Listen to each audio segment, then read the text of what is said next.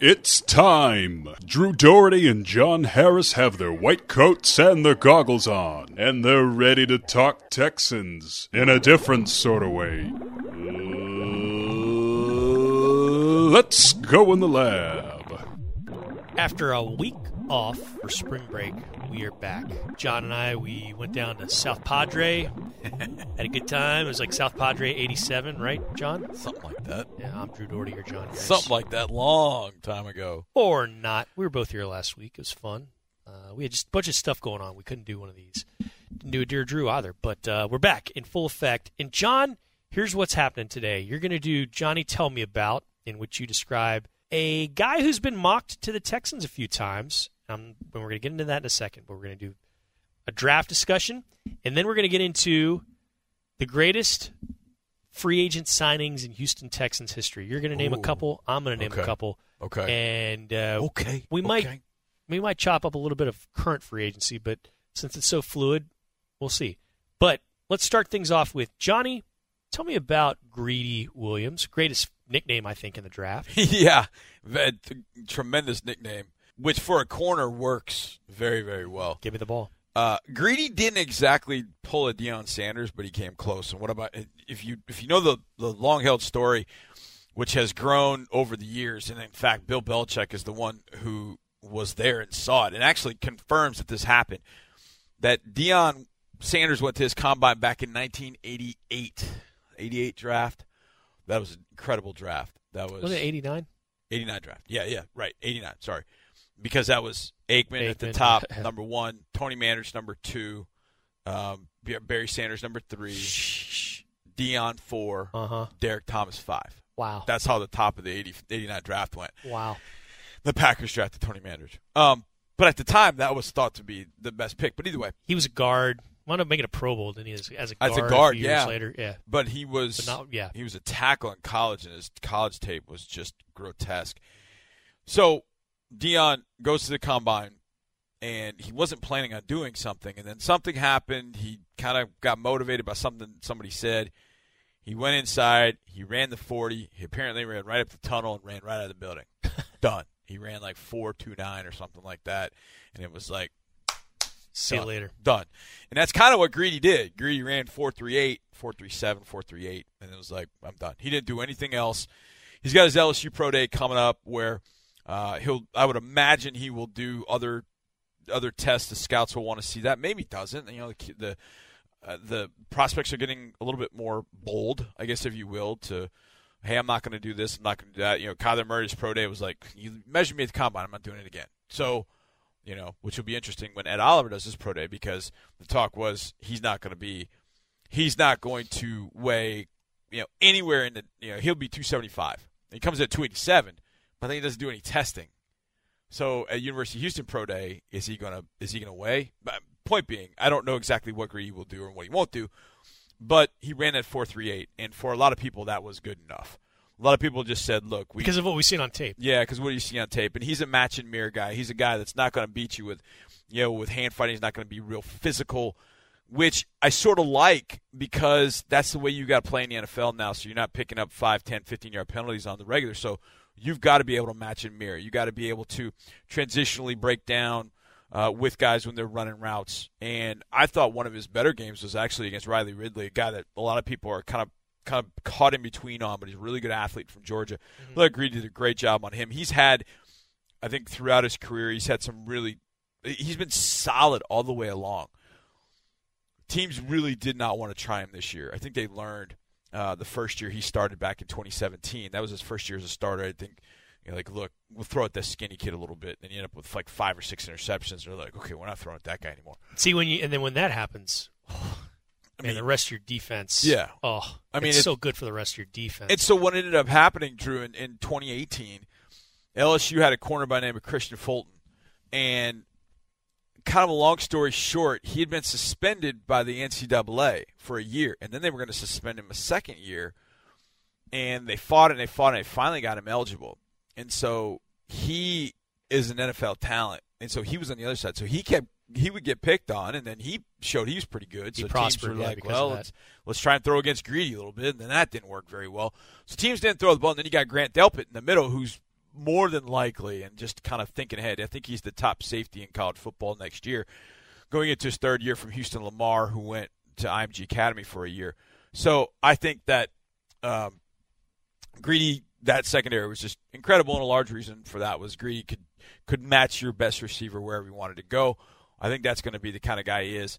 Unfortunately, I don't think he's going to end up getting us at 23. I was going to say, man, like Vandermeer about a month ago had his Vandermock and had Greedy, and I was like, no way. And then since then, a couple people have had him fall into the Texans, and it'd be awesome. I mean, I don't know that they'd be able to pass him up if he fell that way, but I still think I'm like you. I think he's long gone. I think a couple of things have happened. 23 comes. A couple of things have happened, Drew. I think there have been some there have been some questions about the corners, especially after the combine. I think you looked around and went, wait a second, is this group that good?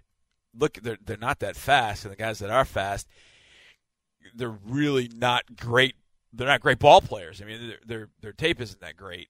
And so then you've got Greedy, and Greedy, to me, sort of stands out. So I think there are probably teams saying, look, this is, to me, what I thought would make Greedy a little bit more of a hot item is, like, he stands out in that way. But I think teams are worried a little bit about how thin he is.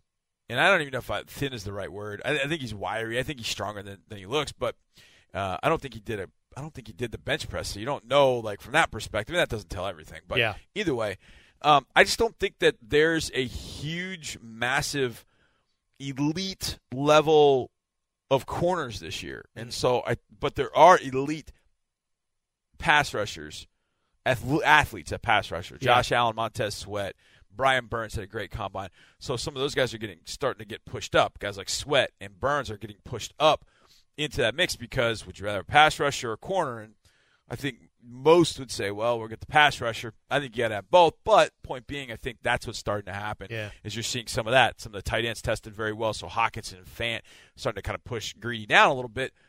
So I think teams at that point up in the top that may need a corner have drafted corners in the past, and so Greedy might fall a little bit. I don't think he falls all the way at 23. I think somebody ends up snatching him right there, probably in the mid, kind of the 12 to 17 range at the latest. Okay. But I would love to see a guy like that out here, long, rangy, can get right in the hip pocket of receivers, make plays on the ball, good ball skills. I mean, he's everything you want in a corner. He's just not 200 pounds. Yeah. He's 183, 182, something like that, soaking wet. So he's got the length, he's got the height, but he just doesn't have the bulk. I don't know that kills you as a corner, especially now in today's NFL. You don't need to be terribly physical, but what you do need to do is be able to stay with receivers without grabbing, clutching, holding, doing all that kind of stuff. And if you can do that, you got a spot in the NFL, and you got a spot in the NFL for a long time. And I think Greedy's going to be the one player in this group that really can do that. It would be nice to see him here, but I just don't know that he gets to 23. I'm with you there, but I included him in this Johnny Tell Me About because we saw him get mocked to the Texans. You can check out the latest Houston Texans mock draft survey. Andre Dillard is still the guy that most think is going to be here at 23. I also am like you. I don't think he'll be around at 23. But nevertheless, always fun checking out the mock draft survey. Okay, since we are about a week into free agency, I thought we'd look back at history for the Texans and what they've done in free agency and pinpoint some of the best free agent signings throughout the franchise's time. For me, number one, best free agent signing when you go into March, like in the March free agent era, I'm going to go with Jonathan Joseph. Yeah, even though it happened in July because of the lockout in 2011. But what had happened the year before? 2010, Houston Texans had the worst pass defense since the AFL-NFL merger. They got torched by the likes of Deji Kareem. Who? By so many others. Seji Ajir, Tutu. Yes, that was the one I was going to say. I'm glad you said it better than I could. That was great. I mean, receiver after receiver after receiver after receiver blew their doors off. It was ugly, ugly, ugly. They slipped to 6-10 after starting out 4-2, and you had problems. So you had to get better at cornerback. You went out, and they were going to sign. They were in the hunt, quote unquote, to get a guy named Nnamdi Asomugha. Yes, and Nnamdi Asomugha wound up signing with the Eagles. Didn't have a great time with them. Meanwhile, J-Joe signs with the Texans. They also get Danielle Manning, the safety. So the back end is bolstered. They move Glover Quinn from corner to safety in his third year as a pro. Starts to flourish there. Kareem Jackson gets a little bit better in his second year. Jason Allen did some nice things as a third guy. Bryce McCain as a third guy. You kind of use interactions there, or interchangeable there. And the defense was much better because you had stuff up front, Wade Phillips. There's lots of things in place helping him out. But I really think Jonathan Joseph, that addition there to that part of the defense, one of the huge reasons. They were so much better that year. And then since then, his time with the Texans, think about it. He just had his 8th season with the Texans, John. He's been here longer than he was in Cincy. Yeah. He's made a few Pro Bowls in that time. He's really stabilized, been the leader, and I think that's my first and best Texans free agent signing. Yeah, if you asked me to go with the best one, that would have been the one I went with. I just think J-Joe from jump, the time he got here, he's just been such an impact player. You think every year you can think of something that he's done all the way. This year, obviously, was the Buffalo game with that pick six at the end. That was just so incredibly important. But he's just, it's beyond that with him. It's off the field. It's how good he is in the locker room. It's what a leader he is. All the stories that the guys over the years have told us about. DeAndre Hopkins told us last year, "Hey, J-Joe's the first guy I see when I come off the field." Yep. And he's telling him, "Hey, here's what you're seeing." And for that reason, I hope that we are able to keep Jonathan Joseph with this organization and within this organization for a long time, because I think he could be hugely valuable for any player that walks through this. Not just any player, but just any staff member, anybody that wears the Texas logo. I'd like for Jonathan Joseph to be part of that guy, that man or that woman's life. I know I speak for you. I love. He's one of my favorites of all time to talk with in this building. He's awesome. Yeah. Okay, ready for mine? Yeah, let's hear it. Now, I'm gonna tell you this, but I'm gonna tell you a story on day one that I was terrified because I saw the day one practice on Saturday. It was the very first I know where day this is going. of training camp. And I believe it was 2009. Yes, you have to rewind 2 years before Jonathan Joseph got here. And they were doing some pass rush drills. Okay. And they were having trouble completing the drill because the defensive line kept jumping offside. And so this recent free agent acquisition jumped offside. And I can't remember if he was guilty of it before, but Mario Williams was jumping off. Everybody was jumping offside. They weren't watching the ball. They weren't. And Bill Kolar was the defensive line coach, and I want to say that he had just gotten there. Maybe he's just there that year, maybe the year before. I can't remember.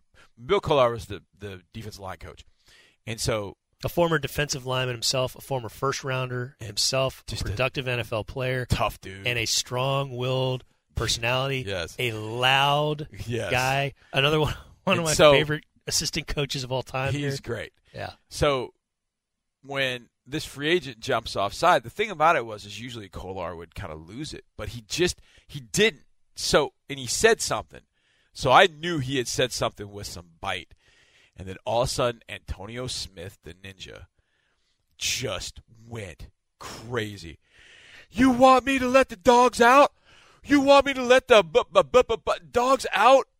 And just went off. And eventually Mario had to hold him back because the more that he's amped up. And I'm standing there and watching it with my buddy Lance Zierlein, and we're just kind of watching it. We're kind of in front. There's a crowd behind us, and we're in front. And then all of a sudden, I just hear Lance go, "Oh, bleep." And the thing was, that was day one, and we're like, oh, man, where's this going to go? And where it went was Ninja became one of the better and most versatile defensive linemen that this organization has had. Mm-hmm. Whether you put him outside, whether you put him inside. When he came back in 2016, it was fantastic to watch him in 2016. Just get, those 10 to 12 reps, and you knew Ninja's coming in, he's going to rush over the center, and he's going to destroy that dude. And he did. And it was so fun to watch. I think Antonio Smith was. I think I wouldn't put him. I wouldn't put him ahead of John Joseph. I think he's behind him a little bit, but he's definitely in the team picture. Really good. He made a Pro Bowl. Yeah, he made that Pro Bowl in 11 with Jonathan Joseph. Yep. And I know that Pro Bowls are not the end all be all, but you've done something right if you're in a Pro Bowl. Okay. Yep. And he deserved to go to that one. He's another one of those all time favorites to talk with. But very, very productive. And it was fun seeing him that second go-around here in 2016. Yeah. Because, they put him in between J.J. Watt and DJ Reader in the locker room. Right. And that was funny because that was Reader's rookie year. Yep. And then J.J. was established by that point and kind of along in his career at that point. It was funny to see that. So it was really cool. It's really cool having him back in the fold.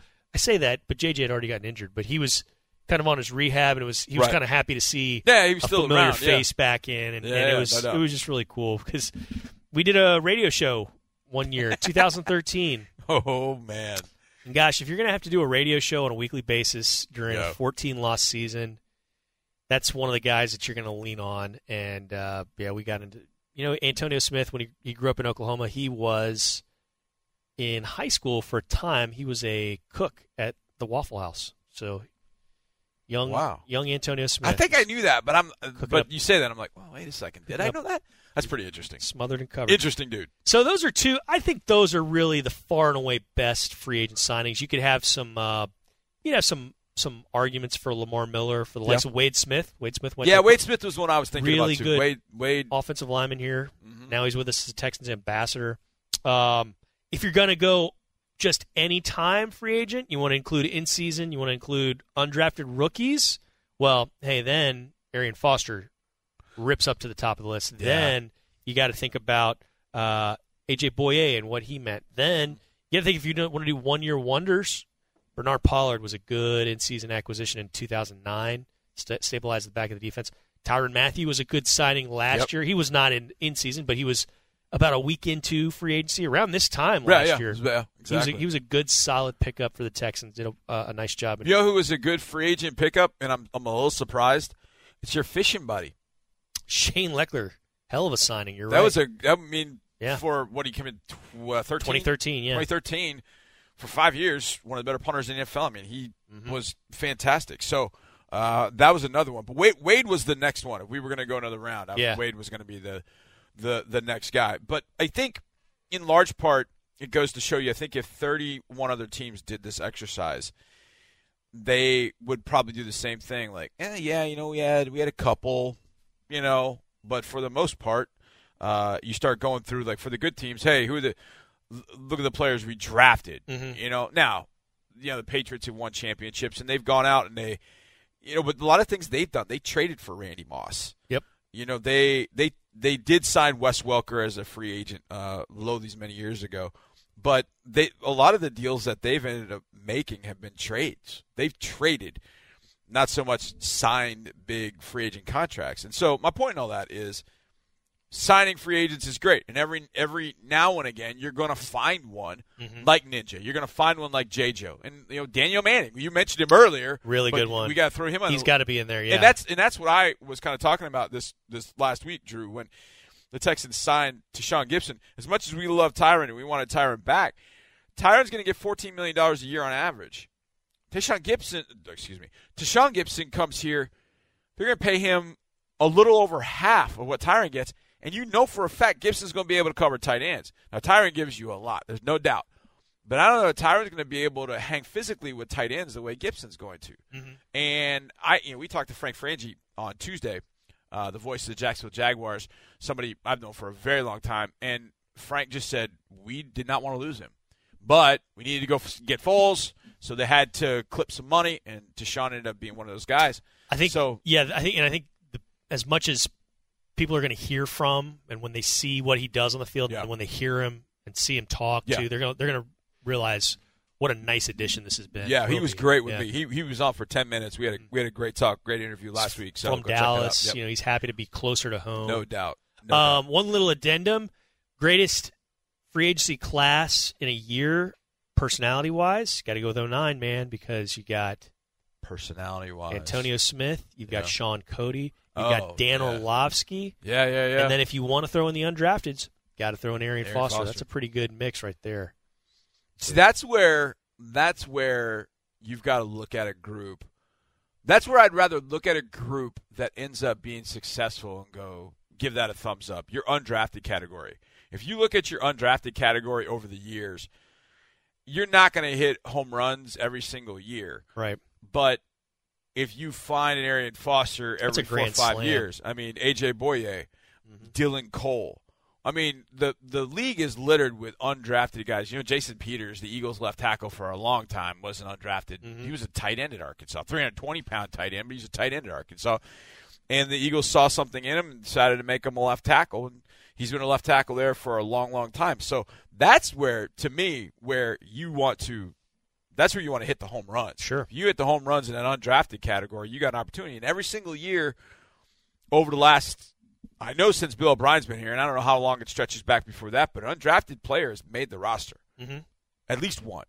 Hey, you had Vincent Smith this year doing what he did. Dylan Cole the year before that. Yep. So there have been some undrafted. Brendan Scarlett, undrafted. You know, a guy that they brought in here and did some good things. Enormous on special teams last year. But the grand slam is Arian Foster, and the home run is A.J. Boye. Yep. I mean, you hit rocket shots with those. Yeah, those were good ones for sure. All right, man.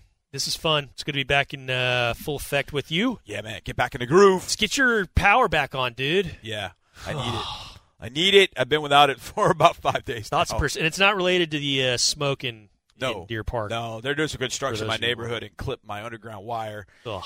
So they're having to fix all that. It's not good.